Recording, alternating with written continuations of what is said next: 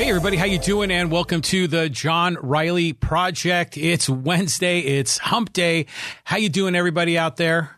This is episode number 232, and we're going to talk a bit today about the case of inflation and all the prices that are increasing in the world around us. We're going to kind of break down some of those cases.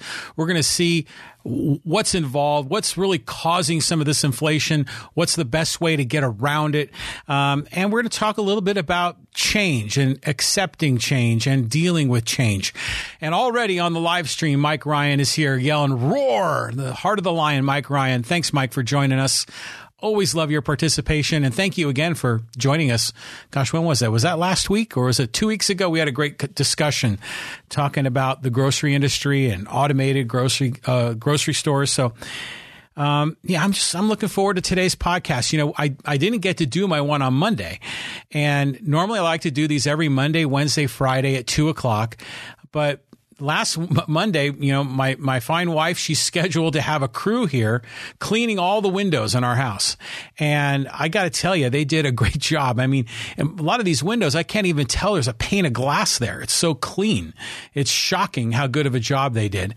But I knew if I was doing my podcast, there was all kinds of chaos around my house and definitely in my podcast studio. So we didn't do our episode on Monday, but I'm happy to be here today. And I tell you what, we've got a busy weekend in store. Last weekend, of course, was Mother's Day, so got our family together with my mom. This weekend, we've got family coming in from out of town. Some of my wife's cousin and her husband, and he's a big Cardinals fan, and they want to see the Padres and Cardinals at Petco. And so we got tickets, and it's not easy buying tickets one-off for a game.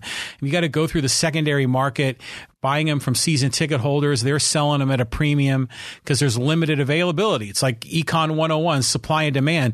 Supply is limited, demand is high. So tickets were expensive. And then we find out just today, this morning that, yesterday, Fernando Tatis put on the injured list because of testing positive for COVID. Then I find out today that Will Myers tested for COVID. He's out. Eric Hosmer got, essentially was contact tracing. So I guess he was around people that had COVID. He's on the injured list. So we're going to go to this ball game on Saturday, hoping that our Padres could beat my wife's cousin's husband. He's a big fan of the Cardinals, but we're going to be with one arm tied behind our back, a AAA team. But we'll still have a fun time this weekend. So looking forward to that. Right now the Padres are in a doubleheader. I think they're 1-1 in the first game. So hopefully I can catch the second game after this podcast.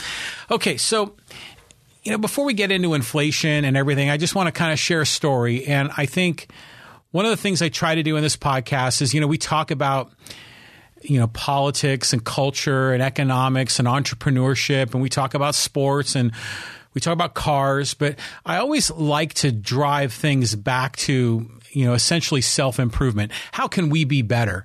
What are the things that we can learn from each other? Experience that we have? What are the things that we could take away from this podcast, some useful nuggets in life? And, I've been going through a situation, just this week, and I think this is a good topic just to kick off the podcast with. And it's just this whole idea that change is hard. Right. And we've talked about this. Mike Ryan and I talked about it as it pertained to Poway Road and the construction on Poway Road and all of the new buildings being created, and people are freaking out about all the change on Poway Road because change is hard, right?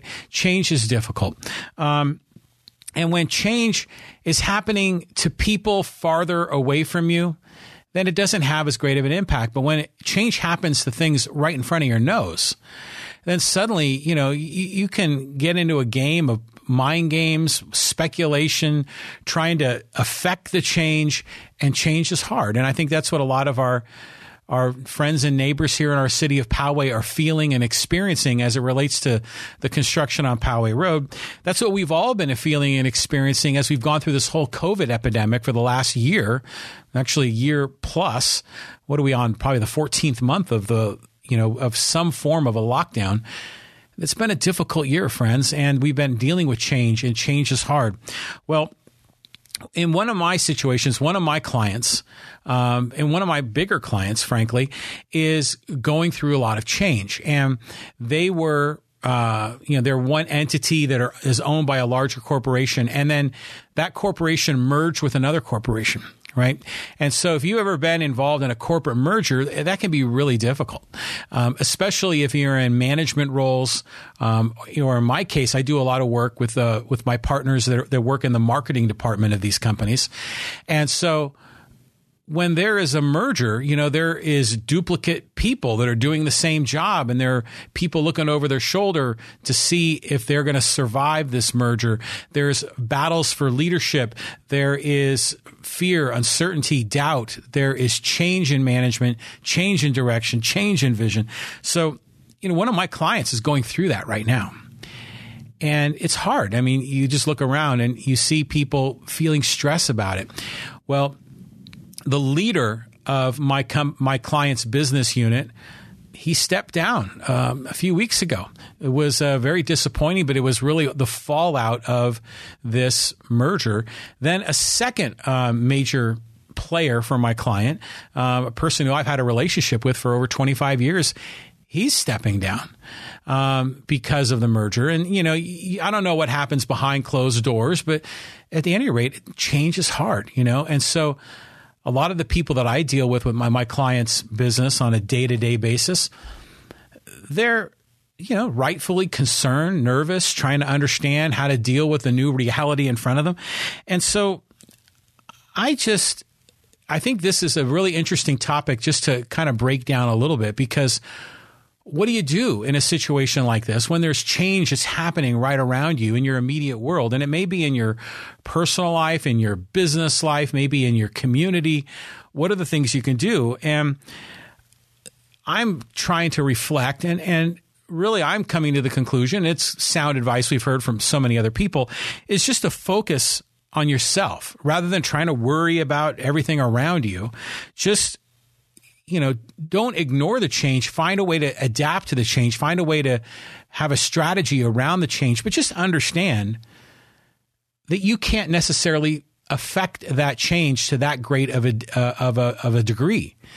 So, it's interesting is for my client, we had speculated that this was going to be coming at some point, but it's interesting is that when it actually happens for real, and you see important people, good people that you have trust in their leadership and their vision, seeing them step down. Once that becomes real, then it kind of affects you differently, doesn't it?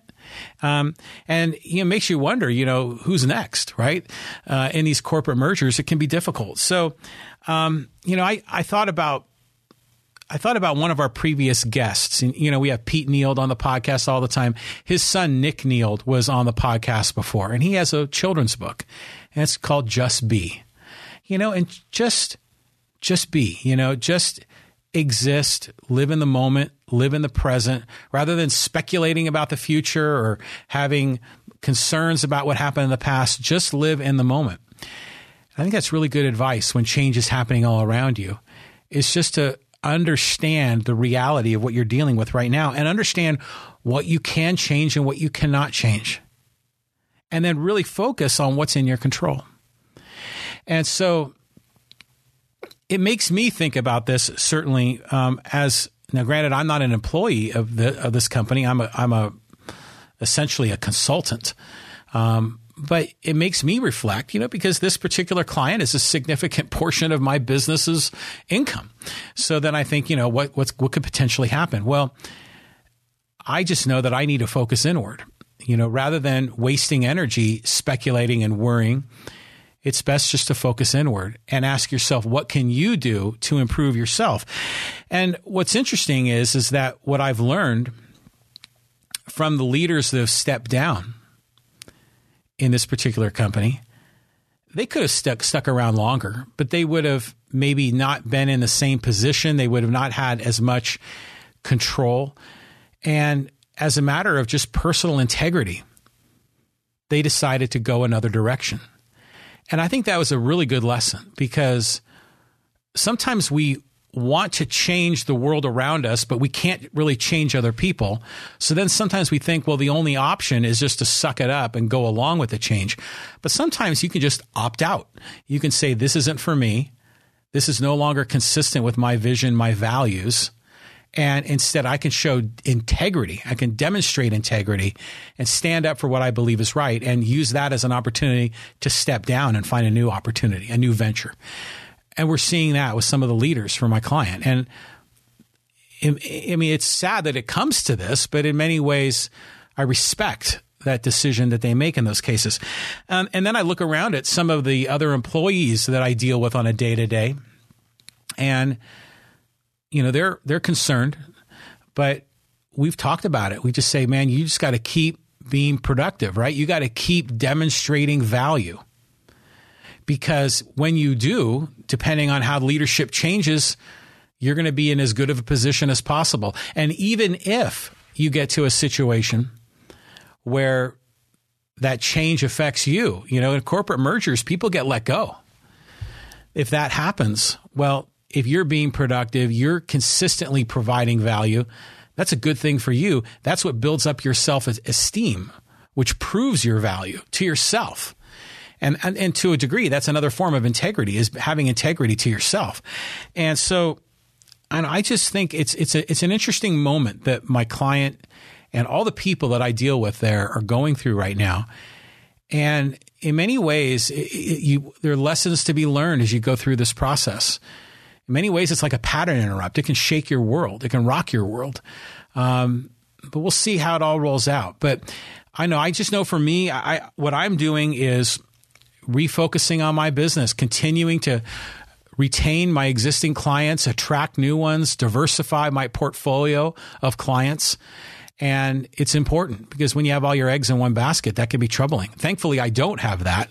But you know, when you lose a big client, and granted, I haven't lost a client, but I think about it, that, you know, it's potentially at risk because new leadership's coming in, and I don't know what that's going to mean for me in my future. So it's just very interesting, dealing with change. And I think the right idea is to understand that in many ways you have limited to zero ability to affect the change that's going on around you. And in many ways, it's better just to look inward and just ask yourself, what can you do to improve your situation? What can you do to demonstrate your own value, to be productive, and to ultimately boost your self-esteem, knowing that whatever the future has in front of you, that you are well equipped mentally and skill-wise to adapt to the changing world. It's a very interesting time. And, you know, I kind of ramble a little bit on it, but I just think it's important to talk about things like this because we're going through this pandemic and there's a lot of volatility in our economy right now. There are a lot of people that are, in some cases, losing jobs or had previously lost jobs. In other cases, you know, companies are desperate for employees and, you know, they're kind of in chaotic situations at their work. There's just a ton of change going on right now. But change is often a very good thing. Change can be an opportunity to put yourself in a better position. Where there is often some chaos, that's usually where opportunity is created. So sometimes it's just a matter of shifting your perspective and adjusting to it, just changing your point of view. And suddenly change goes from being very scary to something of huge potential opportunity. So just thought I'd share those words of wisdom. Okay, let's now get into inflation. And again, we're live streaming here. I welcome your thoughts on the live stream. Feel free to type them in on Facebook or on YouTube. I'll read your questions and comments on the air. We'll have a little bit of a discussion. But I really want to get into inflation because this has been in the news and it's something we've talked a little bit about on this podcast on previous episodes. But things are getting expensive. I mean, things have always been expensive, but we're seeing inflation expanding into a lot of other categories of our economy. I mean, for some time now, we've been dealing with inflation in healthcare, inflation in college education, inflation in housing, and especially lately in housing. But we're now seeing inflation happening in a lot of other categories. And yeah, a lot of it's a result of the pandemic and coming out of the shutdowns, but there's a lot more going on. And that's why I want to break some of this down just so we kind of have a clear understanding of the world around us.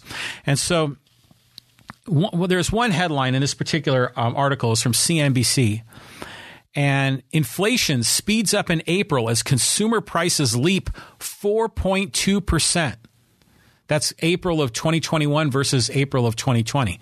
The fastest leap forward in a single month since 2008. And Mike Ryan says, yeah, gas is getting expensive. And you're right. We are going to get to gasoline here in a moment, Mike.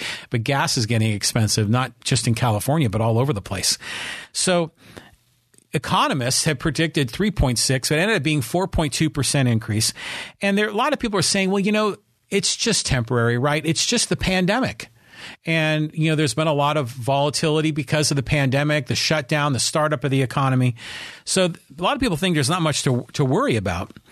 But there's a lot in this because when you look at this consumer price index going up 4.2%, you might say, well, some of it's gasoline, right? And gas is usually a very volatile component of it. Energy in general is very volatile, and so is food. But even if you subtract food and energy, the consumer price index went up 3%. It went up just 0.9% in 1 month. And that sounds like not very much, but it's actually a lot. I mean, if we stay on this track, if it continues like this for a certain period of time, we could be seeing really huge differences in prices. And this is an interesting nugget from this article. Used car and truck prices. We like talking about cars on this podcast. Used car and truck prices, which are seen as a key inflation indicator, surged 21%, including a 10% increase in April alone.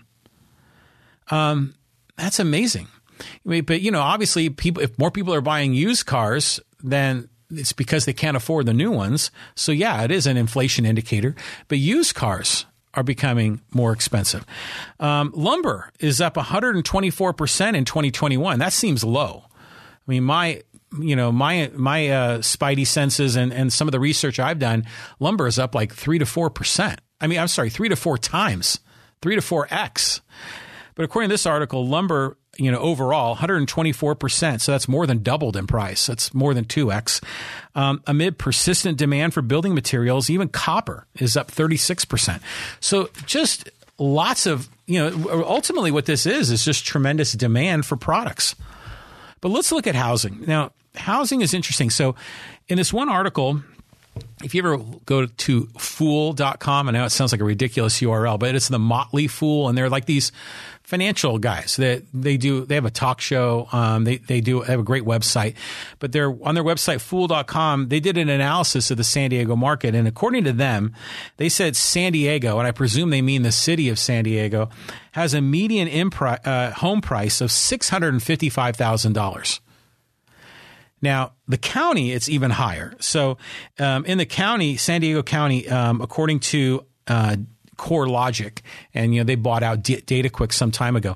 But according to CoreLogic, the San Diego County median home price in February was $740,000. So like almost $750,000. And that's the median. So that means half of the homes are sold above that price and half of the homes are sold below. I mean, that's extraordinary. But according to this one article, the city of San Diego, $655,000 for the median home price, and that represents a 9.2 increase in just a year. So prices up, roughly speaking, 10%. I mean, that's tremendous. And rent too. So the median rent in the city of San Diego was in December of 2020. So this is about 4 or 5 months ago, was $2,375 a month. That's just rent. I mean, it doesn't count utilities and living expenses. That's, on an annualized basis, what is that? That's probably, almost $30,000 a year. Well, is that right? Yeah, almost $30,000 a year just that you would pay in rent. And you only want your rent, I think, generally to be about, 33% of your total salary? That means you got to have a salary of almost $90,000 a year to live in San Diego to afford a median rent. Not a great place, not a terrible place, but just to be in the middle.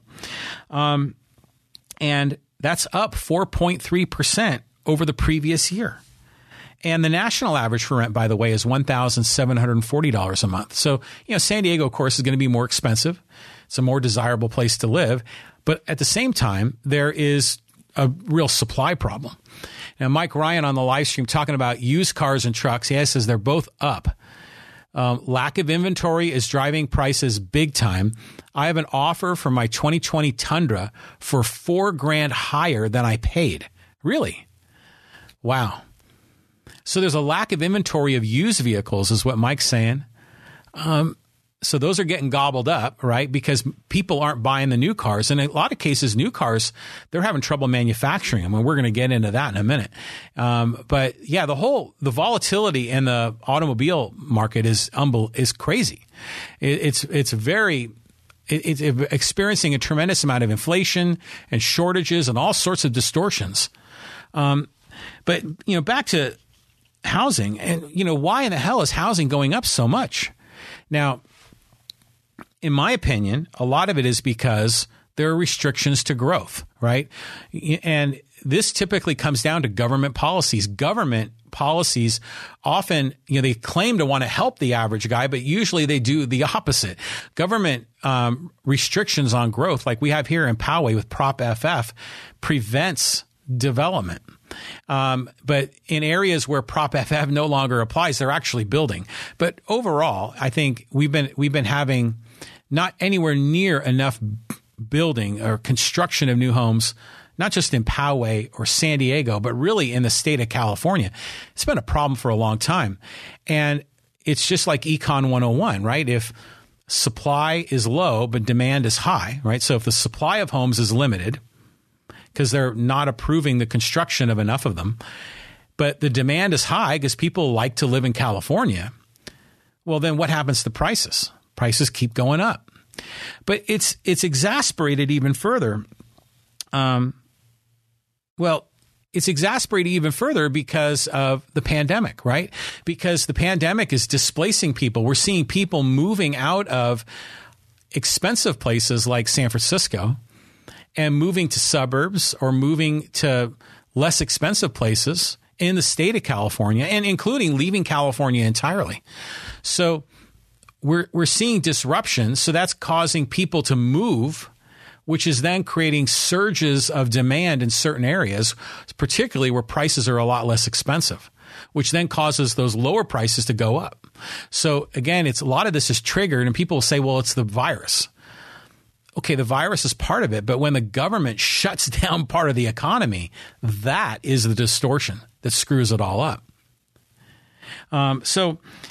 Yeah, people are moving out because of this, and it kind of leads me to another kind of a tangent. Before I get there, Mike Ryan on the live stream, another comment, lack of inventory for both new and used, production issues. Yeah, there are production issues with new cars. We're going to talk about that in a moment, Mike.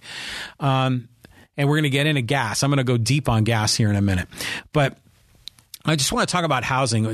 And I had this is probably a couple of years ago, I did a podcast here with Jessica Johnson. Now, Jessica is wonderful. She lives here in Poway. She runs a website called Hidden San Diego. And she had just written a book called Abandoned San Diego. She's also has a website called Hidden California. So what she does is she finds all these really cool places to go explore, historical places that are not commonly referenced in popular things to do, right? There's definitely on the underground side. She'll find these cool historical places, cool artistic places, and she invites people to check them out, and they share stories. And her website, I cannot recommend it enough. I mean, she was just a wonderful guest, and she talked about her book, Abandoned San Diego. It was just fabulous. I mean, talking about all these old abandoned historical buildings. It was great. Well, during that podcast, there was a moment where we were talking about, I guess, what were we talking about? We got into the housing crisis somehow. And I had made a comment, well, we need to build more houses. We need supply, because that's going to help, reduce demand. And then she made a comment to me. She says, well, there's millions of houses that are vacant. We don't need to build more. And I remember thinking for a moment there, and I thought, okay, I could challenge her on this, but I really don't want to go down that because it was a tangent, because we were having a beautiful discussion about her book and about all the adventures that she shares. But I want to come back to this point because I've been seeing people commenting about this online, that there are actually 17 million housing units that are vacant.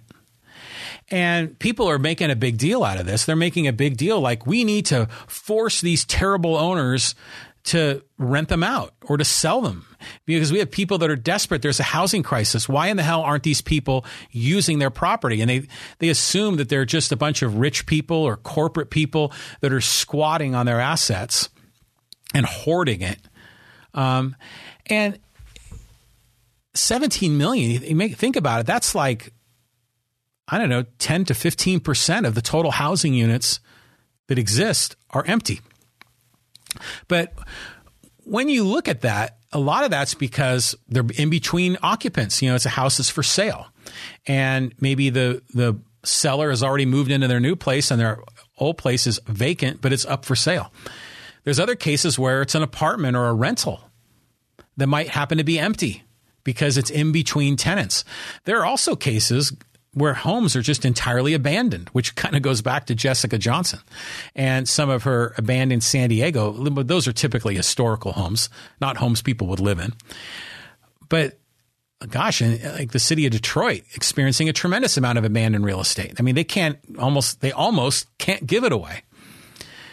So it's interesting because I think a lot of people point to all of this all of this vacant real estate saying that's the reason housing prices are such a problem. That's why we don't have enough supply. But the supply is just sitting there. Some people get angry because it's Airbnb and maybe they only rent it out for 1 week a month, but the other 3/4 of the month it's sitting there idle. And then people want to ban Airbnb. And I always think that's just not the right approach, friends. A lot of it's in people in between places, but people essentially, they want to have a tax on property owners that if your property is vacant, you're going to get stung with a high tax. Is that right? I mean, that doesn't seem right to me. That's almost like, an invasion of property rights. It's like a violation of life, liberty, and the pursuit of happiness, which is what this podcast is all about. We know that wealthy people, the reason that they're wealthy is they know how to manage their money and manage their assets. And most wealthy people, if they own property, they're going to monetize that property. They're going to have renters, or they're going to sell it and liquidate it and put their money somewhere else where they can get a better return on investment. In this particular market, they might hold that property because the value is going up, but in the meantime, they're going to rent it out, especially here in San Diego where rents are dramatically higher than the national average. Now, there are some cases where you'll see rich people squat on places. And I remember, when was this? This was a couple of years ago. My daughter Shannon participated in an Ironman half triathlon, and it was up at, what's the name of the ski resort in British Columbia? Can't remember the name of it. It's escaping me. It's a very famous ski resort, and it's a couple hours north of Vancouver. And we were up there. That was great. She did well. Her whole team from Cal Poly San Luis Obispo did great. We had a wonderful time. But then afterwards, we came back to Vancouver, and our family spent, 3 or 4 days in Vancouver, British Columbia, which, by the way, is just a gorgeous city, beautiful, and a gorgeous area, lots of diversity of people and restaurants. And it reminded me a lot of San Francisco in so many different ways. Just a great blend of ethnicities and culture, just wonderful. Well, when we did one of those tours, those biking tours, which are fun. I mean, you get on the bike, and we rode around the city, and we stopped at various spots, and there was a person in their 20s and telling us stories about the city history, and that was wonderful. Oh, Whistler. Yeah, thank you very much, Chris. It was Whistler. It was a wonderful place. Whistler. I mean, it was a ski resort, but in the summertime, it worked out great for the triathlon. Well, when we were getting that tour, I remember the tour guide telling us that there were a lot of wealthy people from Asia, primarily from China, that had come to British Columbia. And we've been hearing a lot about that, where there's been a great deal of Asian immigration into British Columbia, but that they were buying real estate in British Columbia and then just not occupying it. They were just holding it, like they would buy an asset. They would buy a stock, or they would buy, any kind of a dormant, asset. And it was really making a lot of people in Vancouver very angry because it was limiting supply. Now, I never really went back and verified to see really how pervasive of a problem this is, or if it's just being overblown. Sometimes these facts can be distorted and become almost mythical. But in my opinion, most people that are wealthy for a reason. And they're wealthy because they know how to manage their money. And in this case, if you own property, they're going to figure out a way to monetize it to the maximum amount. And that means holding an asset that's appreciating in value and at the same time renting it. So it's just, to me, this is an interesting topic. And it's a little bit of a rabbit hole tangent here about how much of an impact does unoccupied housing, vacant housing, have on the price of real estate for both buying and for renting. Interesting thoughts. Now, here in San Diego County, I would imagine that the occupancy rates are pretty low because for places that are for rent, because they want to turn those things over, especially when rent's so high. Bunch of comments here on the live stream. Mike Ryan says, housing is insane. Great if you are an owner, bad if you are a buyer. What average person can afford to rent here? Yeah. I mean, for me as a property owner, this is great. This is the thing with inflation. Inflation is wonderful for rich people, and it's terrible for the poor. Because for rich people, they're going to see their assets appreciate at a very aggressive pace. And for the poor, it's going to be that much harder for them to accumulate wealth. And in this case, housing. We just said the median home price in San Diego County is $740,000.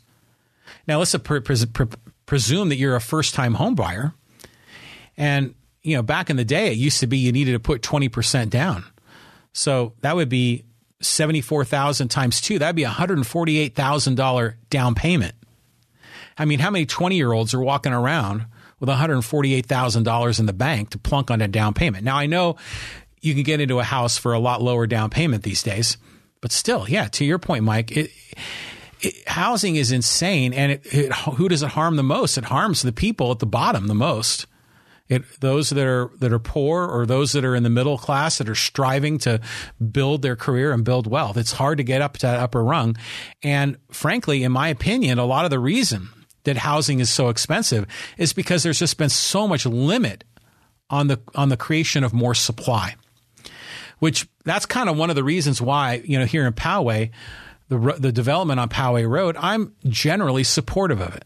And I know people that live near there are not. Mike, you made a good case when you were on the podcast that you're not a fan of it. Pete Neal has also been on the podcast, talked about why he is not warmly embracing, to put it politely, not warmly embracing the change on Poway Road.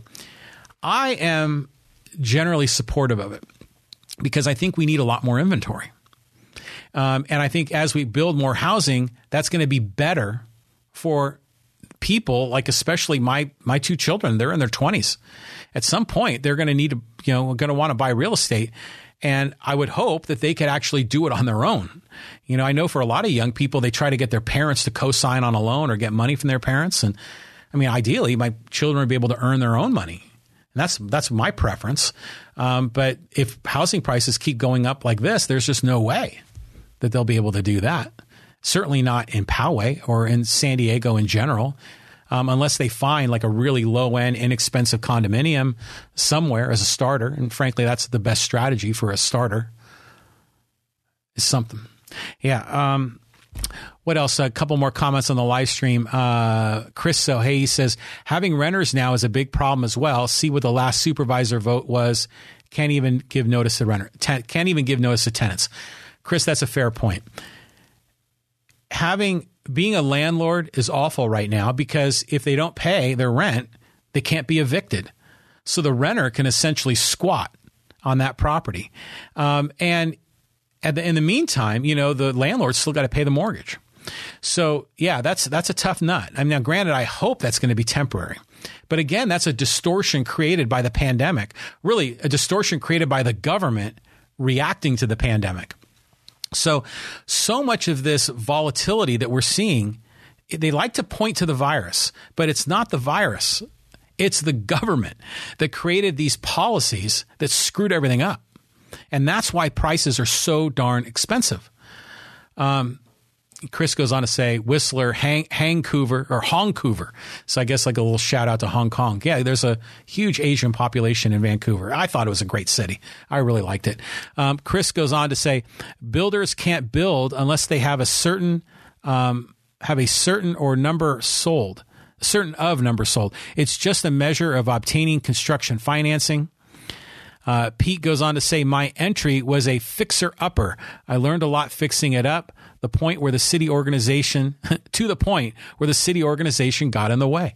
So see, we keep bumping into a lot of these government policies that kind of distort the system. You would think, like in Pete's case, he bought a fixer-upper, and that was a property that, was definitely a starting point for someone that wanted to buy and to get their foot in the door in home ownership.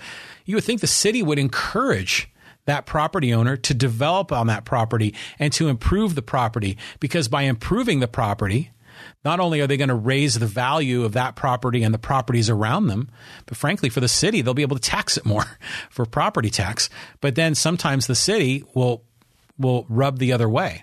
A lot of times they will, because of NIMBY laws, where the other neighbors want to prevent more construction, more development in the community around them.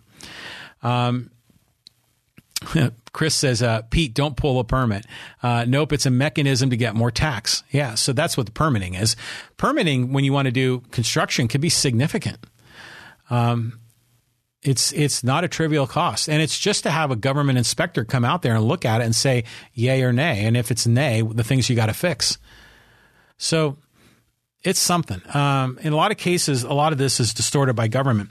Now, there is another angle to this whole housing thing, in particular here in California, because we're hearing all the stories, right, about how people are moving out of California. They've had it with this state. They're out of here.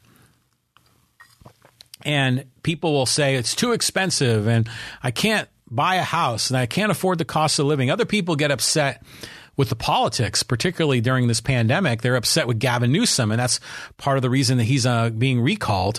And then sometimes, it makes for a fascinating news story, but then you wonder, how many people really are leaving and what's really happening in the state. Now, one of the people that I enjoy engaging with here in my local hometown of Poway is Chris Cruz. And she runs a website called Poway South and North Votes. And she's a community activist, very thorough, does her homework. I mean, I greatly respect her, even though we happen to disagree on a lot of things. But I think she does good work, especially from her point of view. And she had posted something that said that in the California, has just experienced its first decline in population. And she was trying to prove that it's the real reason isn't because people are leaving California. It's for something else. And according to this article, which comes from the data comes from the California Department of Finance. So it comes from the government itself. They said officials cited three major factors for the decline in population in California. There were approximately 24,000 fewer births. Okay, that makes sense, right? Less people having children during a pandemic when there's all this uncertainty, not only about their economic future, but about the health of themselves and their child. Okay, that makes sense. 100,000 fewer immigrants.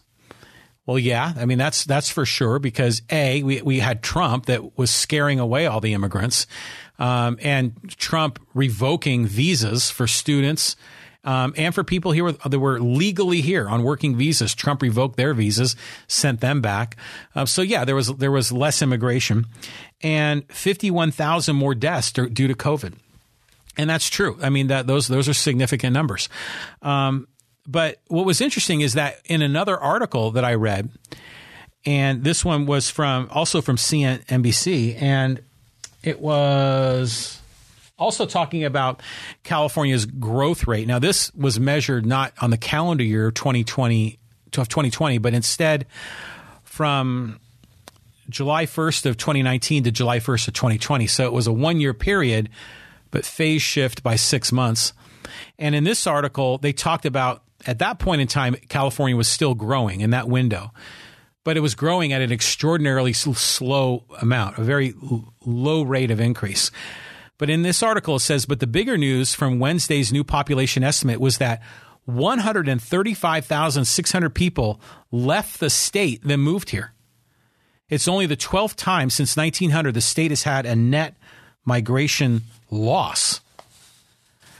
Extraordinary. And this 136,000, well, if you add up, if you looked at from the article that came from that Chris had shared with data from the Department of Finance, 136,000 people moving out of California is more than 24,000 fewer births, is more than 100,000 fewer immigrants, and is more than 51,000 more deaths. So this is amazing. I kind of wonder if the Department of Finance in California, chose not to include this information because it would reflect poorly on their state. Because, if it's due to fewer births and fewer immigrants and more deaths due to COVID, I mean, they could point the finger and blame someone else.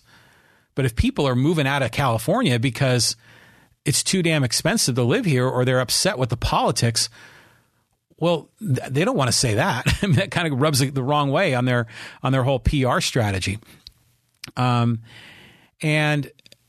in this article, it talks about there's a niche industry that has emerged around this trend, with real estate agents starting websites like exitcalifornia.org and leavingthebayarea.com.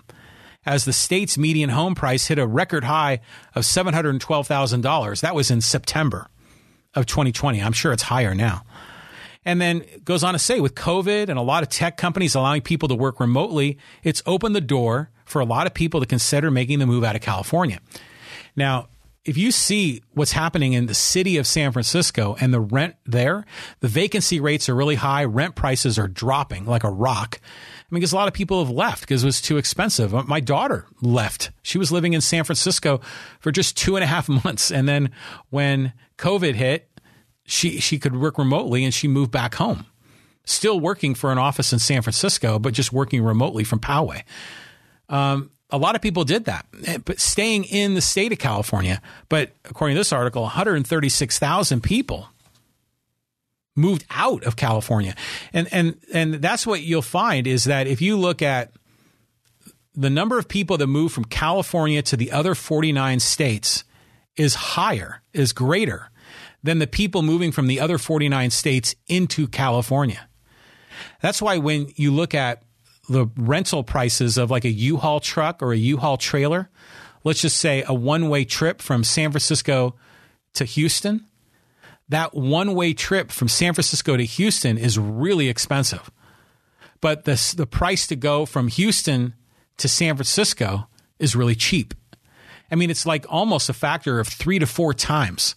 So I'm going to pull some numbers out of the air here, but it's roughly aligned according to order of magnitude. From San Francisco to Houston, it's something like $2,000, $2,500 to rent a truck or a trailer. But going in the other direction, it's like $500, $700 to go from Houston to San Francisco. And that's just reflective, again, of supply and demand. There's less trailers in San Francisco available for people to rent because people are using them and leaving San Francisco. So it's interesting how Econ 101 plays a role in all of this. But there's other interesting angles to this story that I thought was something.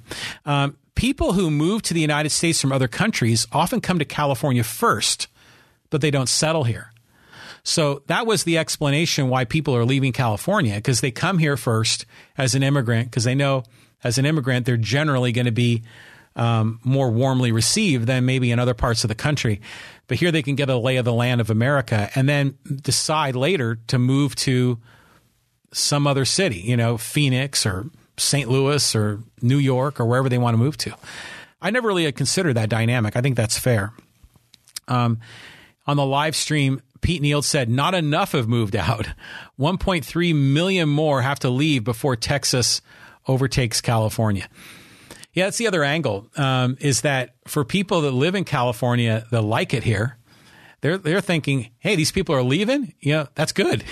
Get rid of them. We don't want them anymore. Don't let the door hit you on the way out. I don't necessarily take that point of view, but I understand it. And that's frankly a point of view that I think Chris Cruz was sharing on her Facebook page. And it's, a lot of times the people that are leaving California, some of them are leaving purely for economic reasons, and it's terrible. But they can't afford even just a basic standard of living here. They have to move to another city in another state. And I've seen stories where people have sold their, below average house in California and moved to like Missouri and bought this, huge house on a piece of property, looked gorgeous, for less than they sold their below average house in California. And people are like, oh, this is a way better way of living. For some people, that makes tremendous economic sense to leave. But there are also people, they're probably, MAGA people, Donald Trump fans, that are just flabbergasted with the politics in California. And I think when the pandemic hit and a lot of the state was shut down, and California has been much more aggressive with their shutdowns during the pandemic than a lot of other states, that really rubbed the wrong way of a lot of our conservative friends or our Republican friends on the right. And there's a certain number of people that are moving out for political reasons. Now, I don't know how many of them there are, but they tend to be the most vocal, right? They'll tell you all why they're leaving if you see some of the stories on Facebook. And it said here that, more people are dying, and a lot of that has to do with the COVID pandemic, and fewer people are having children. So it's just an interesting dynamic, what's happening in the state of California. But the reason a lot of people are moving is because it's so damn expensive. And it's expensive, in my opinion, primarily because there's just not enough supply.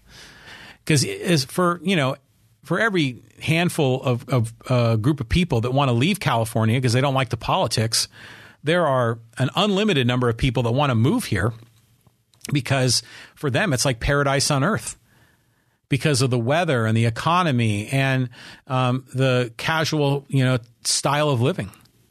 For many people, California is a dream come true, but they don't move here because it's so darn expensive. I mean, if you're moving from a small city in Ohio and you want to go buy a place in Poway, California, you'd never be able to afford it. So it's something. I mean, in my opinion, housing prices are just insane because they just don't build enough supply. Now, Sacramento is finally changing their tune. They're becoming much more friendly to housing development. That's why these Democrats are calling themselves YIMBYs rather than NIMBYs. I think that's a refreshing change. But here, even our hometown of Poway, we're struggling. There is more construction, which I'm, generally supportive of for all these reasons that I'm explaining, not to mention property rights, and people that own property should be able to build on them. But change is hard. And this kind of goes back to my corporate client. Change is hard. And it's hard to control the world around you. Sometimes it's better just to focus on what you can change yourself. Pete Neild on the live stream says California is ranked 5th in GDP. If it was a country, Texas is ranked 8th between Italy and Brazil. Yeah, it's true. But if you look at California GDP percentage, well, yeah, that's the gross domestic product, but it's heavily skewed, right? You talk about wealth inequality and income inequality. In California, it's massive. I mean, there are some insane rich people in California that own fantastic companies that are driving that gross domestic product, especially in Silicon Valley, but throughout the state. But at the same time, poverty is tremendous in California. We're seeing homelessness all over the place because it's so darn expensive. So if you look at cost of living and factor that in with GDP, California starts to fall very quickly because, we can point to the fact that it's got great gross domestic product if it existed as a standalone country. But if you factor in cost of living, California is a difficult place to live for a lot of people. Now, if you already live in California and you own property, then consider yourself fortunate. And I'm one of those, Is that privilege? I guess it is. But it's hard. California is a beautiful place, and I've lived here my whole life. And but it's just like anywhere. It's not utopia. It's got its downside, and we're talking a little bit about the downside. Housing, in my opinion, is just insane expensive. Pete goes on to say, where would the pricing of housing be if 1.3 million moved out? Well, it'd be great. If 1.3 million people moved out, there would be more vacancies. There'd be more homes on the market for sale, which means it'd be a more competitive marketplace, and houses wouldn't be selling for above asking price. Now here, in San Diego County, even here, I'm talking to realtors in Poway, they put a house up for sale. They'll get multiple bids above the asking price, and the house is sold in a matter of weeks when it used to take 3, 4, 6 months to sell. Yeah. So if 1.3 million moved out, that would have a huge impact. It would, supply and demand. Demand would go down, supply would go up, and as a result, pricing would go down. But Pete, how are you going to get 1.3 million people to move out? Some of it's happening naturally, but at the same time, people are moving here. So it's something. Let's talk about a couple of more categories here, and I'll go through these, kind of quickly. Lumber, like I said, I've seen reports of it. I already said it's up over 100%, which means it's up 2x. But I've seen it where it's up 3 to 4x. In a lot of categories of lumber. This is causing housing to go up. Now, the average cost of building a new home is up $36,000 just based on this recent inflation in lumber. So think about like the places that are being built along Poway Road. You see all the lumber going up, the framing, all the 2x4s and the joists and all that lumber that's going up. Makes you wonder, when did they buy that? Buying and selling lumber is like playing the commodities game because the price fluctuates with the market. If you buy it at the right time, if they would have bought that lumber, let's say 3-4 months ago and are selling it and building homes with it, that could be a great boon to them. But if they're buying the lumber now, boy, that's tricky. That's going to be problems. But lumber is also, expensive now because supply chains have been disrupted, right? When they shut down parts of the economy, then suddenly there was no demand for lumber. And then now they turn the economy back on. It's like jolting on, off. Now there's a sudden surge. So there's a lot more demand for that lumber, and it's compounded by the housing crisis where there's a demand for more construction. And now finally a lot of politicians are opening up to building more. And then there's also the tariffs. Trump, Mr. Tariff Man, tariffs are a terrible policy. Tariffs tax Americans. He was always about America first, and he wanted to have taxes on imports from China. Well, lumber is imported. A lot of it comes from Canada. And what do? We tariff it. Well, who does that tax? It doesn't tax the Canadians. It taxes the Americans that buy the lumber, that import the lumber. And that just gets passed on down the supply chain, and it costs the end user of the home, the buyer of that brand new construction, which we're seeing in Poway and other parts of the county, the price of those going up because lumber's going up. Pete Neild on the live stream says, get people to move out. Perhaps 3 earthquakes in the desert, of course, little real estate damage and more great views in the aftermath. Pete, remember, Pete and I went to Pahrump last weekend, 2 weekends ago, for when he was racing his Corvette. And we were joking about Pahrump as Pahrump, there are whorehouses in Pahrump. And so sometimes people think when you go to Pahrump, that's what you're doing. But we were there he was racing his car. But I always think of Pahrump because of Art Bell. And remember, Art Bell is that late night radio talk show guy that talked about ancient religions and ancient aliens, which has now become a big thing on the History Channel. I just was fascinated by Art Bell, and he broadcast from the Kingdom of Nye, from Pahrump. In fact, when I was there in Pahrump previously, I went by and I found his compound and his broadcast studio. It was unbelievable. They still have all the antennas up there. It's really neat. Well, one of the guests on his show was a guy named Gordon Michael Scallion, who was, again, to me, this is entertaining. I don't necessarily believe it, but it's just fabulously entertaining. And Gordon Michael Scallion was a futurist, and he would have these dreams, and he would think about what was going to happen to the world. And he had this vision that the Earth's axis was going to be some sort of a magnetic torque on the axis, and it was going to shift. And then that was going to cause, global ice caps to melt. This is, this is from the early 90s, before global warming became a super big deal. And as a result, there was going to be huge disruption and much more water covering land masses, to the point where parts of Eastern California would become beachfront property, and parts of Nevada would become beachfront property. So, Pete, maybe that's how you get 1.3 million people to move out of California, is to see a shift in the Earth's axis, and we can rock the world here. I don't know. It's fun stuff. I enjoy that. It's science fiction is what it is, but sort of real life-ish.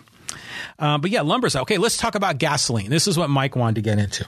Okay, now I don't know much about gas because we drive electric vehicles, right? And we have 2 electric cars, a Tesla Model 3 and a Hyundai Kona, and we charge our cars off of our solar panels on our roof. We got a cool system.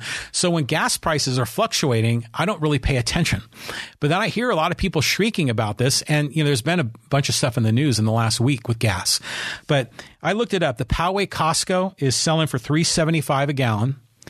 And the Mobil station in Poway, which is near the intersection of Pomerado and Twin Peaks, where the Poway protesters usually set up shop, that Mobil station there, it's $4.03 a gallon. And I'm sure it's much more than that in other parts of Poway or in San Diego. And Pete, puts premium into his Corvette Calypso, so he's going to pay a lot more than that.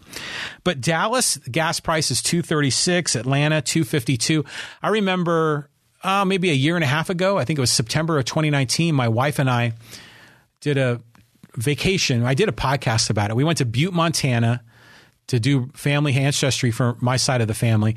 And then we did the trifecta of going from Nashville to Memphis to New Orleans, which is a wonderful trip. And we rented a car in Nashville and spent 3 or 4 days there, drove to Memphis, spent 3 or 4 days there, then drove to New Orleans, spent 3 or 4 days there, and then flew back. I remember we were filling up the rental car in New Orleans to take it back to the airport, and it was like, I don't know, $2.22 a gallon. I mean, it was just insane how much less expensive it is than here in California. But gas prices are going up, and it's something. Now, here also on the live stream, Chris Sohei says, problem is the new people moving here are coming with $300,000 salaries. Well, yeah, if you move to California, you better be making good money so you can afford a place to live. That makes sense. Companies, I'm sure, are recruiting high-priced talent. I guess that's sort of the good news, is a lot of people that are moving to California tend to be more highly educated, more high income. But then there's another segment of people moving to California that are frankly low income. They're immigrants, poor people coming here. That's in some cases, that's one aspect of the homelessness crisis, because there are programs in California that cater to the homeless that are much more generous than other parts of the country. We went through that with one of my previous podcast guests who had been homeless and lived on the streets, and then later on went on to graduate from UCLA. In fact, do I have his book here? I think I do. Yeah, here it is. My Way Home, Michael Galden. This was a wonderful podcast that Mike and I did, and I learned so much about homelessness. But yeah, there's a lot of that. Then there's immigrants that come here, both legal and illegal, and they're going to be lower income. So we got an interesting diversity, but not a whole lot of just middle of the road, middle class folks. I mean, it's because of the housing, in my opinion. But let's look at gasoline. So there's been this cyber hack that has happened to the pipeline along the East Coast, right? And this is, we just had the cyber hack at Scripps Hospital here in San Diego, where, these hackers from, I don't know where they're from. I think they're the ones that are attacking the pipeline, I think they determined they were from Russia, but not necessarily aligned with the Russian government, but who knows what the truth is. But I know that the hackers that went after Scripps Health in San Diego, they were ransomware people, right? They basically freeze all your company assets and they say, pay us $10 million and then we'll unlock it, which is just so unbelievably unethical and immoral. But people are getting away with it. Well, at any rate, which, by the way, is proof, back up your data like all the time. On my computer, I use a tool called Carbonite. So my data is constantly being backed up. So in case I ever get hit with one of those viruses, I've got all my data and I can say, fine, screw you, and I can restore my life instantly. But at any rate, this cyber attack affected this pipeline, which it doesn't affect the pipeline itself, obviously, but it affected the company and their ability to manage that pipeline. And so what's happened is now there's a lot less gasoline that's available. And we're going into the summer months where there's all this pent-up demand because of the pandemic and the government's response to the pandemic that shut people in their houses and prevented them from traveling. Well, now with the relaxing of some of the shutdown rules, now people are wanting to go out. People are wanting to travel, but now there's less gasoline and prices are starting to go up a bit and people are freaking out about it there. I mean, it's something. So, and then on top of it, the other part of the challenge is this time of the year, prices on gasoline go up anyways, because all the refineries have to switch from their winter blend to their summer blend. And this is part of the environmental rules that, help keep our air clean. But again, government policy that forces these changes that cause disruptions that cause prices of gasoline to go up. And then it's exasperated by that when it's suddenly there's this cyber attack. Mike Ryan says, always something to drive prices on gas. Yeah, they always come up with some excuse, right? Sometimes it's they got to do maintenance on their refinery. Well, if they would just build more refineries, then they wouldn't be so reliant on when one of them goes down because of maintenance. But why aren't there more refineries? Because the government restricts the ability to build more refineries. That's how they always typically breaks down. Well, one of the other reasons that gasoline is so darn expensive, I remember I said here in Poway, it's like $4.03 at the mobile station, but in Atlanta, it's only $2.52. In Dallas, $2.36. I mean, it's almost double the price for gas in California than it is in other parts of the country. And again, part of it is because of the summer blend, but a lot of it's taxes. And it's extraordinary how much of the price you pay at the pump goes in taxes. And I'm going to break this down. I'm not going to go too deep on it, but the federal government charges an excise tax of 18.4 cents a gallon.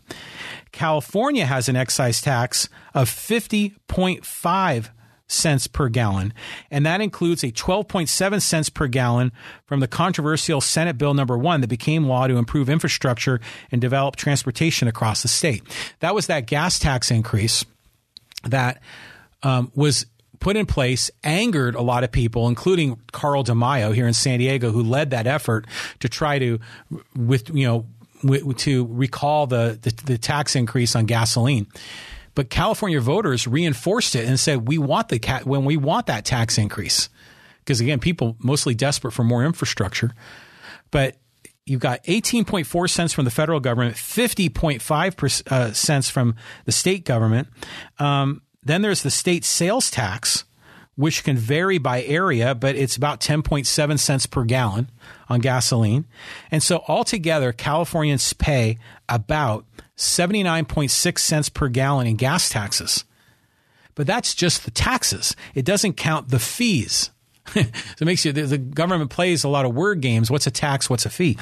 There's an underground storage tank fee of 2 cents per gallon that was reported when there were some gas tanks that were leaking. So you got to pay 2 cents per gallon for the storage fee. Then there is they call it fuels under the cap fee, which essentially is a cap and trade deal where they're buying and selling credits for carbon emissions. That adds 14.3 cents per gallon. Then there's the low carbon fuel standard, which requires suppliers of fuels with high carbon intensity to purchase credits from makers of fuels with lower carbon. So again, more cap and trade, more management of the economy, trying to keep carbon emissions down, which I get you. I hear you. But that adds 22.6 cents per gallon on top of it. So the fees are 38.9. The taxes are 79.6 cents. That's a $1.19 per gallon in taxes and fees. So we're paying what? Roughly about $4 a gallon, according to the mobile station here in Poway. $1, make the math easy, $1.20, which would be almost a third of that price, is just taxes on the gas. And I mean, for me, thank God I drive an electric vehicle. I don't pay attention to gas prices. I never set foot in a gas station unless I want to go into a convenience store and get something to drink or a little snack item. By the way, sometimes I'll go into the stores and, there's always usually limited number of parking spaces that are available. Sometimes I park, and you'll hate me for this, I park where the people are getting their fuel. But I can't fuel it because it's an electric car. But that's the only place to park. But I'll just go in there, get a drink, and boom, boom, I'm out the door. I never step foot in a gas station, really. I mean, for gas anymore. But it's huge. And if you're driving a gas car and you're already paying a ton of money for the place you live in, your mortgage payment, your rent payment, the price of fuel is huge. Your car, they talk about housing is always your number one expense, but your car is typically always number two. Second biggest expense you have on your personal budget. And a lot of this is because of government policy that adds roughly $1.20 a gallon in taxes. It's insane. Pete Neal said, just saw on the news that the hoarders are filling plastic bags with gasoline to the point where public warnings to not to are being posted. Maybe those are the people that moved from California. Okay, let's talk about, this is a good angle, Pete. I wanted to talk about this. So, yeah, there are people that are hoarding the gas. Now, yes, you see idiots that have like a plastic bag and, that they get from their groceries and they're filling that with gas. But I've seen like legitimately people with, these large 20, 25 gallon tanks that they're taking to the gas station and they're filling up multiple tanks and putting them in the back of their SUV, which is pretty risky. And they're driving them back because, they may have a generator. They may have other needs for this fuel. And when there's a shortage like this, it encourages people to hoard it. And, people try to, prevent hoarding and they'll try to have limits on this. But it's just when there's a shortage, that's what people are going to do. It's kind of like here when we had the shortage for toilet paper. People bought up all the toilet paper. When there is a shortage, it encourages hoarding. But the real problem that exists is the government will come in and they will cap the prices. So if there was a shortage on gasoline, the right thing to do is just supply and demand curve, right? As the demand goes up and the supply goes down, the price of gasoline should go up, maybe a lot.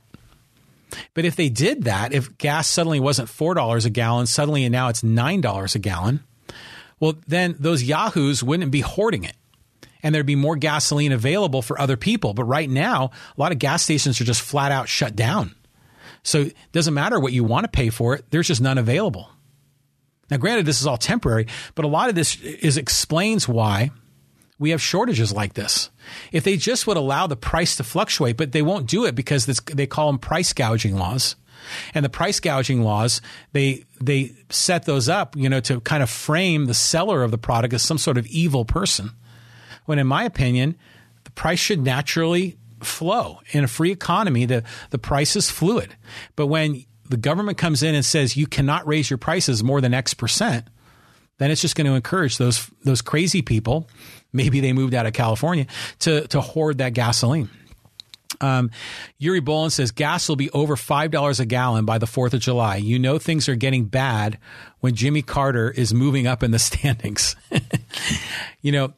Just as a tangent. Well, first of all, Yuri, I agree with you. Gas is going to keep getting more expensive because we're going into the summer months, more travel, summer blend.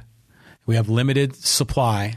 And then all that pent up demand from people being, stuck in their homes for over a year, people desperate to go on vacations. And now things are starting to loosen up and people are going to be going all over the place. It's creating this distortion in prices for hotel rooms and for rental cars. I mean, there's all these distortions in the economy because of what government is doing, while out of the other side of their mouth saying we do this to help the little guy. But what ends up happening is it hurts the little guy and it makes the rich richer. So yeah, I agree with you. And by the way, Jimmy Carter, I think he gets just way too bad of a rap. I think Carter was actually a very good president in terms of his policies. He brokered a peace deal between Israel and Egypt. And I don't recall much hostility between those two nations. I mean, certainly nothing like what's still happening between Israel and Palestine. We've been hearing the news about that this week. Jimmy Carter, the great deregulator, deregulated trucking, deregulated airlines, deregulated beer. We all are better off because Jimmy Carter deregulated beer. Did you know that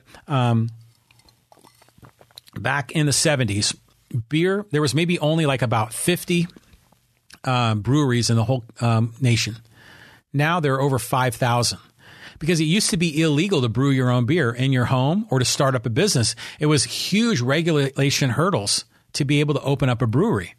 Now, by the way, who does that benefit? That benefits Budweiser and Coors and Miller, Anheuser-Busch, Budweiser. It benefits them. It blocks out competition.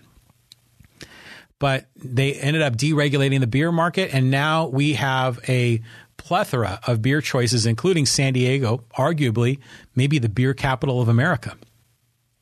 We were just at the Stone Brewery Garden on Mother's Day. Fabulous. What a great place that is. And wonderful beer from Stone. And so many other great breweries here in San Diego County. Ballast and Lightning Brewery here in Poway and Karl Strauss. I mean, we can go down the list. There's so many. So I think Carter even had solar panels on the White House.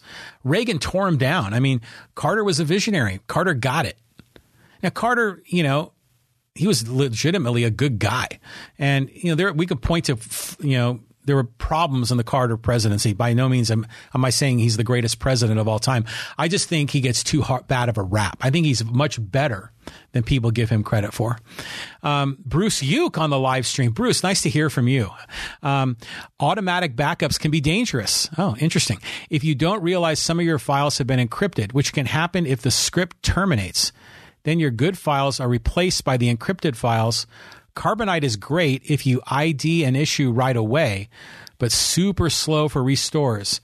You need to have them prepare and overnight a drive back to you. Restoring across the internet is not viable for businesses. Hashtag been there. Super. Good advice, Bruce, for me. Thank you. Thankfully, I haven't had a problem when I haven't had ransomware. I haven't had well, I will say the one time I had a hard drive crash was before I had Carbonite, and it was on a NAS unit, network attached storage. I had a problem, but I'm a small business owner. Maybe to your point, and maybe it's not viable for, larger businesses, but I tell you what, for me, I have great peace of mind that my drive is continuously being backed up. So I think that's good stuff. But Bruce, thanks for your advice on that.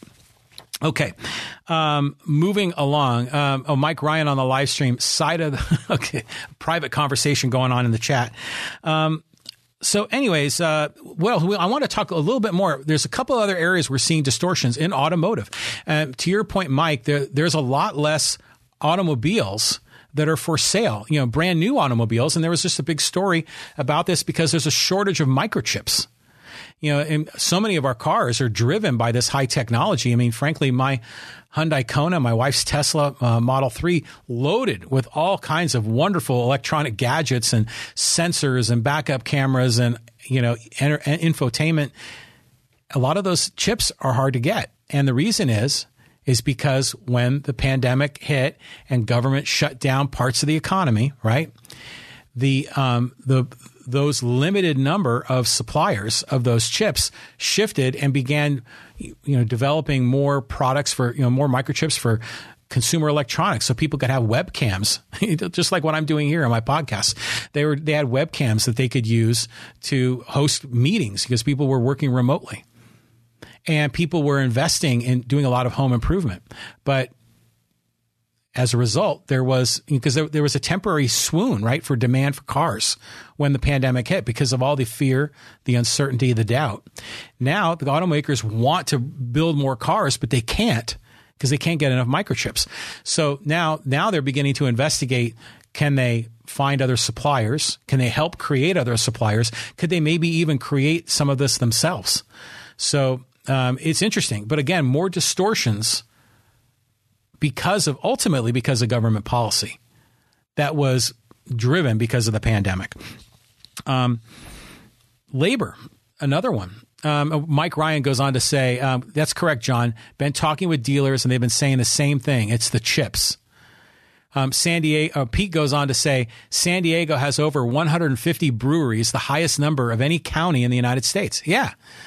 Kudos to you, Jimmy Carter, for opening up the brewery market. And you don't normally associate Democrats with deregulation. But Carter, the great deregulator, I think he gets way too bad of a rap. Look at, in terms of, we talk about which president has created the most debt. Carter, barely any. He had deficits, but infinitesimal compared to the debt created by Biden or Trump or Obama or Bush or even Clinton and Reagan and Bush Sr. He was far more fiscally responsible or less fiscally irresponsible than the others. Again, I think he gets a bad rap. Okay, let's briefly talk about labor. Shortages in labor because of the pandemic causing inflation in the price of labor. Now, for some people, this is great, right? Where people are thinking this is finally, this is all part of the pushing to raise the minimum wage. Well, in this case, the market is doing it, sort of, but the market's doing it because the government essentially distorted it. They squeezed one end of the balloon, which inflated the balloon on the other side. So now people, number of people they're enjoying those unemployment benefits, and they've been very generous.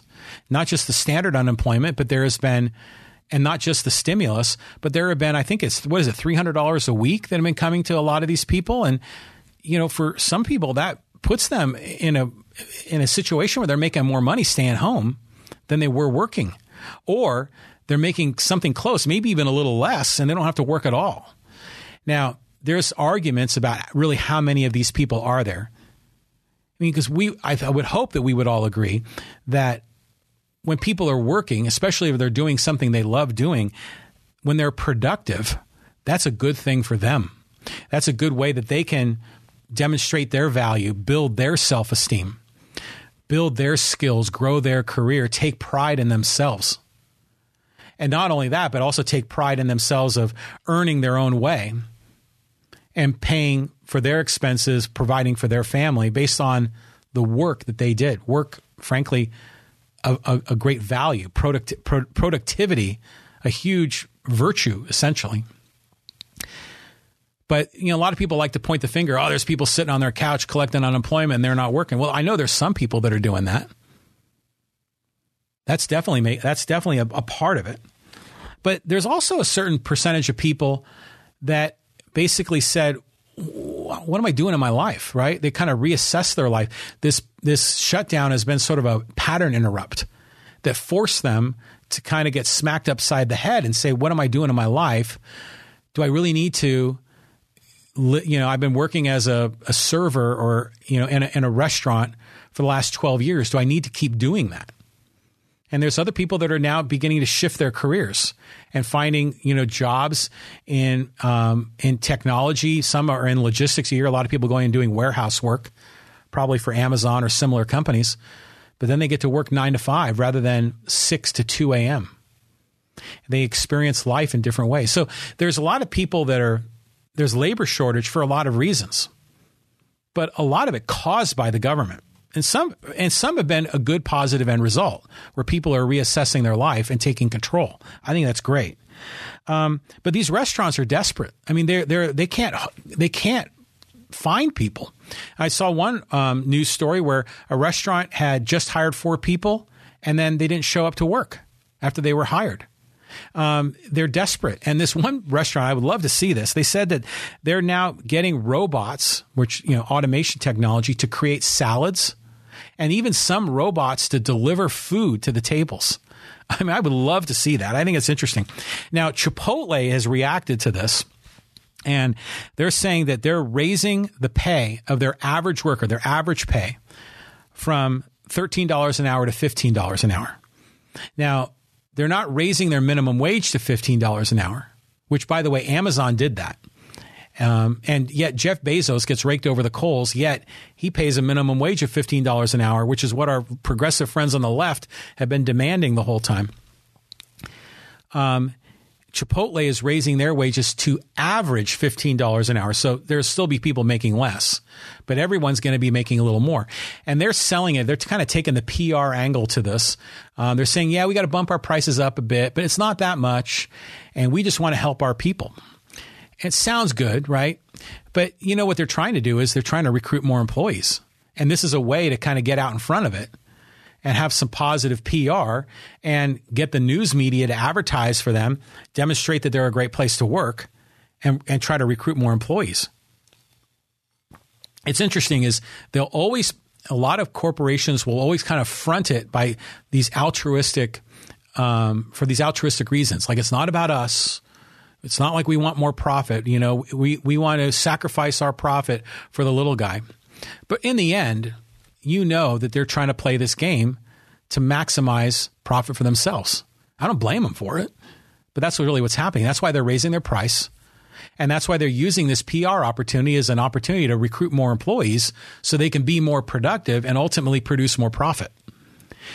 So it's funny how altruism is used as a front, but often people are for the reasons I think that are entirely rational, ultimately pursuing their own self-interest. In this economy today, if you're a business owner, you should raise your prices if you want to recruit good employees and retain good employees. You should. And you should do that because it's selfish. It's in your own best interest. But it's interesting how some of these companies angle this. And the other part of this I just want to mention is another reason. I mean, we talked about there's a lot less immigrants coming to California, right? Because of, our population went down, both legal and illegal immigrants. In some cases, legal immigrants that Trump pulled their visa and they had to go home, student visas and working visas. Well, when you restrict immigration, that's going to have an impact on the labor market as well. And, frankly, a lot of immigrants work in restaurants. So that's something to me. I think that plays a role as well. And again, government getting in the way.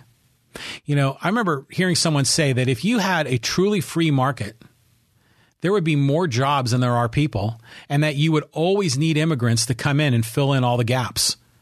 Because in a free market, you wouldn't have enough people to fill those jobs. But once you begin restricting the marketplace, then that drives immigrants away. And that's what they did during the pandemic, right? Something. Okay, a couple more comments here. And Mike Ryan says, we can't find people in the grocery store either. On any given day, our hiring manager can call 25 applicants and maybe get one who will come in for an interview. We need the help and have negotiated salary to get people hired. Bruce Uke says, go ahead and raise wages and prices. If it's no longer a value, then sales go down and you readjust your prices. Yeah, that makes sense. Now, yeah, that makes sense, Bruce. I mean, I think if you need to have good employees, but and in some cases you need to pay more to get good employees, right? But I'll tell you what, it doesn't make it any easier to recruit good employees when there's a certain segment of the unemployed population that's perfectly content staying home and watching Ellen DeGeneres while they collect unemployment, when these businesses are desperate for people.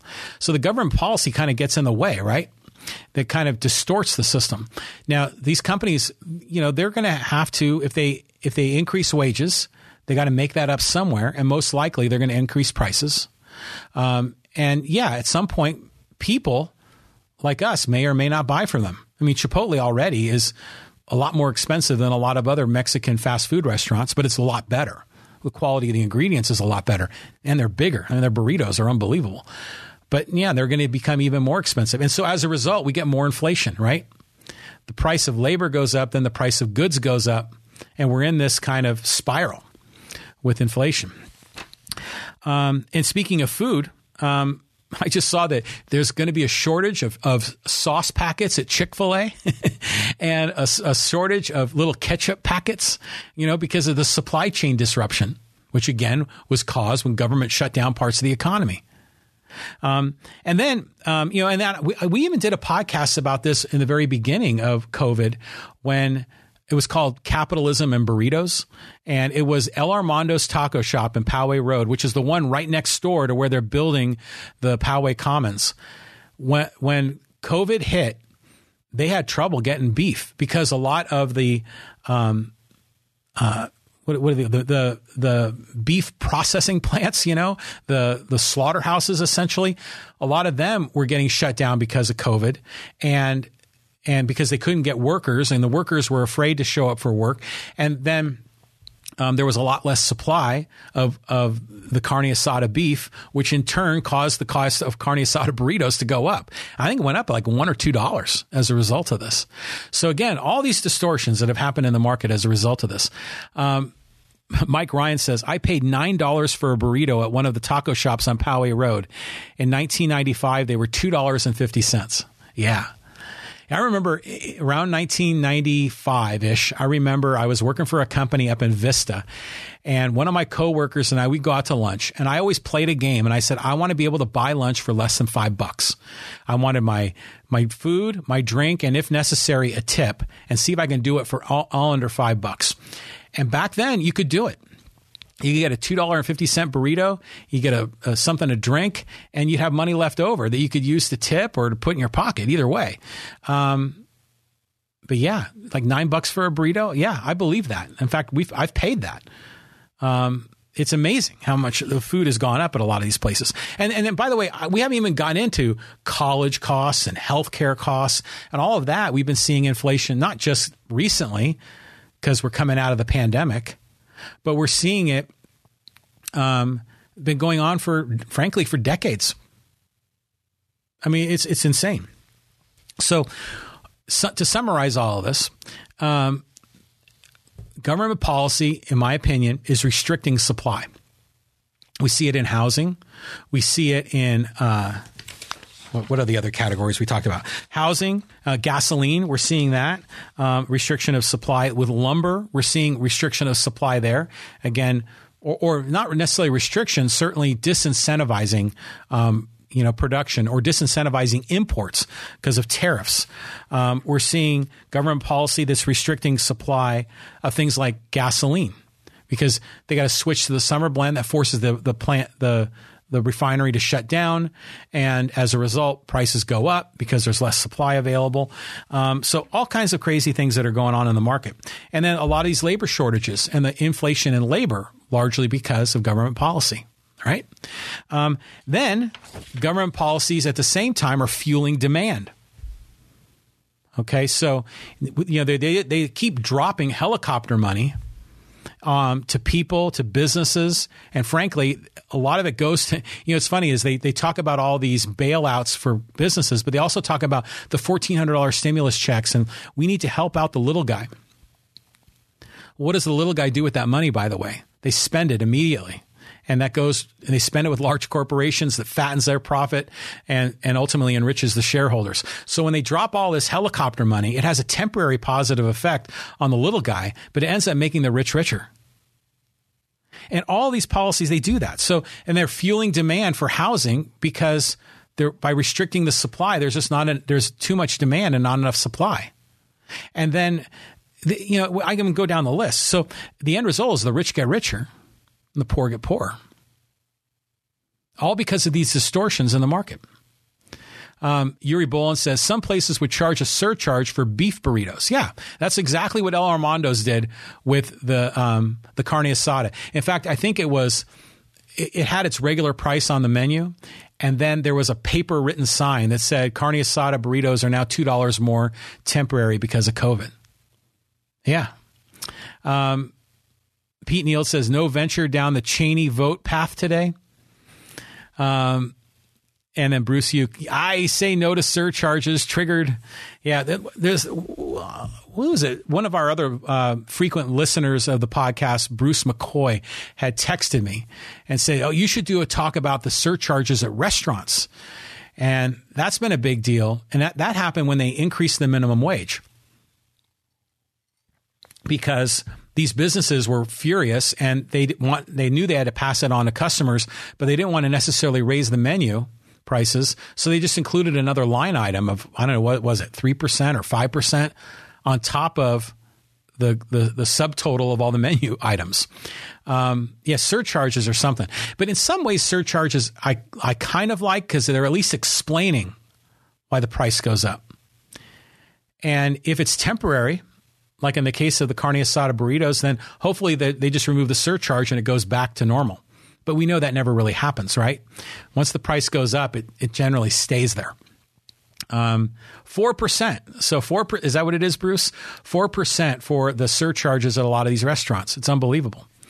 Now, Pete, as far as the Cheney vote today, I'll make a couple of comments. First of all, it's unbelievable that I'm defending a Cheney. I would never do that in a million years. Was not a friend, a supporter of her husband or her father's policies. Of her father's policies as vice president. And frankly, if I go down the list of all the things that Liz Cheney has voted for, I'm generally very not unsupportive of the things that she represents. But I will give her credit that she at least is accepting reality. She's accepting the reality that Biden won the election. She's accepting the reality that what Trump has been doing has been not only disruptive to society, but frankly disruptive to the GOP. And it's crazy that the Republican Party is ousting her. But in some ways, I'm kind of sitting back with eating my popcorn watching this because I was no fan of Trump at all. But I did say the one good thing that could come from Trump is the complete implosion of the Republican Party. Again, I don't support the Democrats either. I'm much more of a life, liberty, pursuit of happiness, free market capitalism was what I support. Republicans are for a highly regulated, highly tariffed. They're anti-free trade, especially Republicans now in the era of Trump. That's what republicanism represents. Republicanism and Trumpism are the same thing. A lot of people say all these, Trump sycophants, they're not Republicans. The Cheney is the real Republican or Romney is the real Republican. Well, no, I mean, that's a Republican of long ago. The real Republicans are the ones that are in control of the party, and they're the ones that are ousting her. So, Bruce Uke says, thanks, JRP and listeners. Got to run. Bruce, thanks for joining us on this podcast. Bruce and I are good friends, went to school together at UCSD, and we're in the same fraternity. So it's nice seeing you, Bruce. So anyways, to me, Pete, to answer your question, I think it's like watching a car crash. To put an analogy that you would understand. You were fortunate enough to avoid any car crashes on Pahrump at the Spring Mountain Motor Speedway. But to me, it's like watching, a train wreck when I watch what's going on in the Republican Party. I hope that the Republican Party really seriously readdresses their brand, their platform, and really makes some big decisions on who they want to be. In my opinion, if they really double down on Trumpism, they're going to continue to lose elections. And while they may win some elections in some parts of the country, they will continue to be the minority.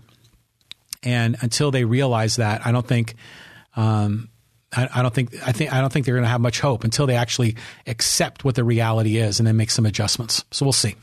Okay, so to wrap this bad boy up, I've got some quotes. And by the way, I always welcome your thoughts and comments. You can join me on social media. Go to my one of my vanity URLs that I created is connectwithjohnny.com. You can go there and all my social media links are there. You can get links to Facebook and Twitter and we have the John Riley Project Insiders Group on Facebook. That's a great place for people to engage and interact.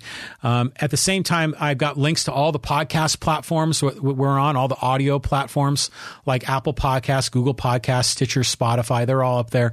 And our YouTube channel. And I know a lot of you are watching on YouTube now. And if you're watching on YouTube, if you could, click on the thumbs up if you think this is a good episode. Same thing on Facebook.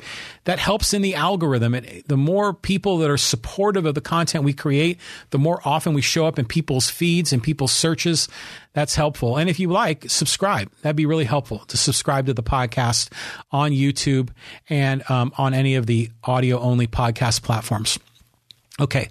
Pete Neal says, I agree, and I am waiting to see the vote count. I would like to know the percentages. Yeah, I'm not sure what the vote count will be. It's like it's like a circular firing squad, right?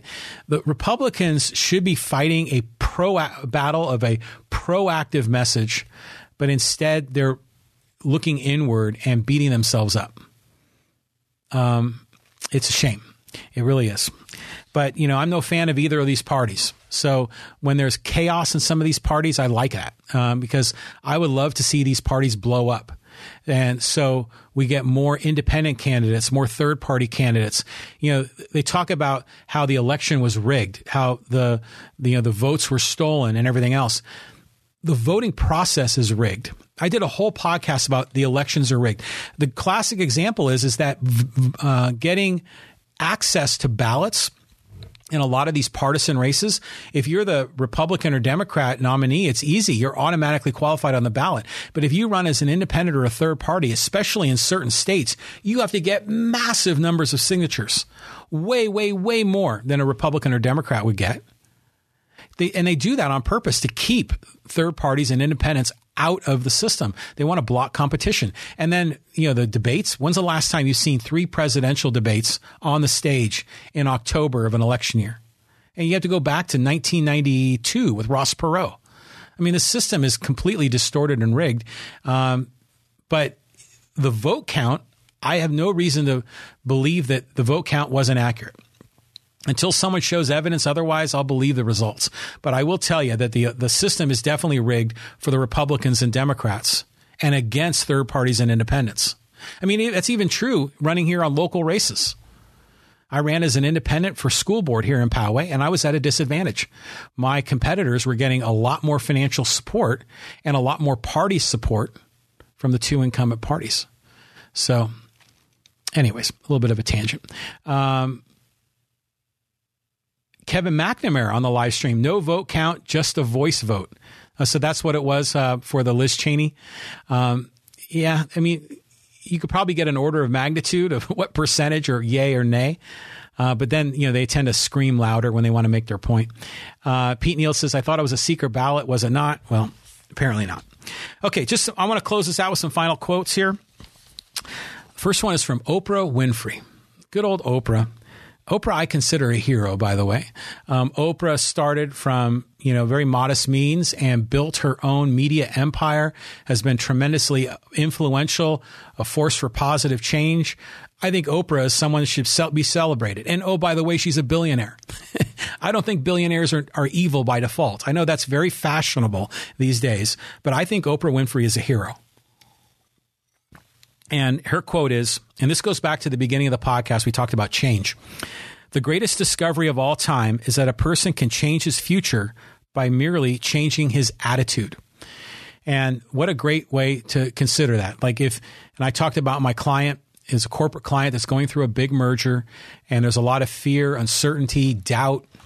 People are concerned about what their future holds. And, in a corporate merger, how viable their career is with that company. You can worry, you can speculate, you can go into a sense of anxiety with what ifs. But if you change your point of view, into her perspective, Oprah says if you can just change your attitude, then it makes it very easy to change your future. I think that's a wonderful quote. The greatest discovery of all time is that a person can change his future by merely changing his attitude. And then from Barack Obama, change will not come if we wait for some other person or some other time. We are the ones we've been waiting for. We are the change that we seek. That's wonderful. That speaks to individualism. We are the ones we've been waiting for. You can do it. Be all that you can be. Live your life to the fullest. This is a great message. So rather than waiting on someone else to change your life, take control of your life and make the change yourself. And you're better than you think you are. You can do it. I think that's a great quote. Then 2 quotes here on inflation, and from 2 guys that are sort of on, you would think are, like the Yankees and the Red Sox or the Padres and the Dodgers. You would think these 2 are enemies, but they both have the same opinion on inflation. Milton Friedman, Dr. Milton Friedman, Nobel Prize winner. Inflation is taxation without legislation. So yeah, in many ways, the inflation that we're experiencing is a result of government policy. And in many ways, this inflation is helping to A, enrich the government with more taxes, and B, it ends up lessening the impact of the national debt. A lot of people say that inflation will be the answer to getting us out from under this albatross of a national debt. Because as inflation goes up, that debt really becomes lesser and lesser in value. So, yeah, inflation is taxation without legislation. The inflation ultimately hurts the little guy, and it benefits, in this case, the government, but it also benefits the rich. And then John Maynard Keynes, who another famous economist, but he's more of, Milton Friedman's more of a supply side. Where Keynes is more demand side, right? He's more supportive of helicopter money being dropped in the economy. But he goes on to say, by continuing a process of inflation, government can confiscate secretly and unobserved an important part of the wealth of the citizens. So again, he sees inflation as the result of a government policy that ultimately harms the people. And that is what we are going through right now. Inflation in housing, inflation in gasoline, inflation in automobile prices, inflation in food, inflation in labor, inflation in college education, inflation in healthcare. It goes on and on and on. But a lot of it is the result of government policy that restricts supply and increases demand, and ultimately drives prices up. So that is our conclusion. We went for, an hour and 40 minutes. Mike Ryan says, have a great night, John. Well, thank you, Mike. I appreciate your support. Pete Neild, another good one. John Riley. Well, Pete, thank you. And it's nice to do a podcast here and share my thoughts and opinions and get your thoughts and opinions on the live stream. Pete, I will tell you this, is that, here we're using this microphone here. I've got a third one on order because we're going to have some podcasts, 3 ways that we're going to do. Now we have COVID is kind of behind us. We're vaccinated. We'll be able to have guests in the podcast studio. I already have 2 of these boom microphones. I have a third one, and components of it have already arrived, and other components I should hopefully see in the next few days. So we'll be in a good position to do some more of these in-person podcasts and have 3 people around the big table. I think that'll be a lot of fun. Okay, friends, this is episode number 232 of the John Riley Project. We'll be back at you on Friday at 2 o'clock, same bat time, same bat channel. We'll see you later, friends. Bye-bye.